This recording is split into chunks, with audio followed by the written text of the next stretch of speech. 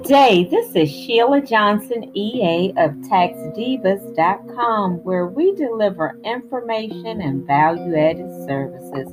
Today, I want to talk about some of the money traps. Money traps consist of those money mistakes which are made daily in our lives. And I really believe that we continue to make some of these money mistakes due to a lack of knowledge and a lack of awareness.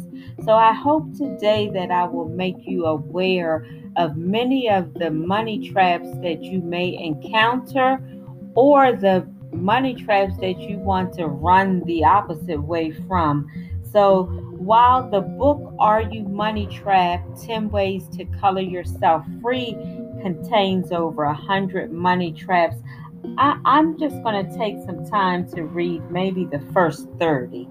So as you hear them, if it just strikes a chord with you, then write it down. Some of these money traps, maybe our family or our friends have made, but being aware of the money traps oftentimes helps us to go in another direction. And that is my wish for you.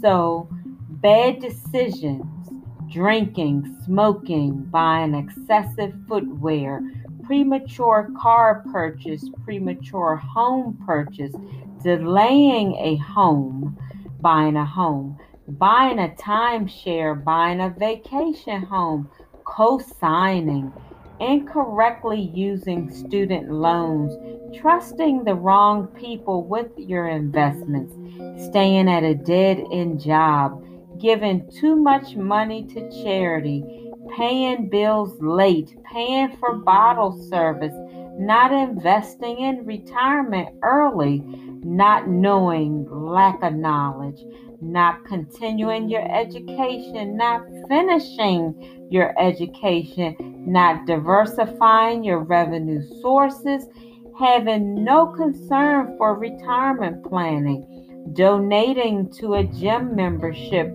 relying on the government, loaning money to family and friends, traffic tickets, bad health, big tax refunds, not determining who is responsible for what, and also having pets that you really can't afford.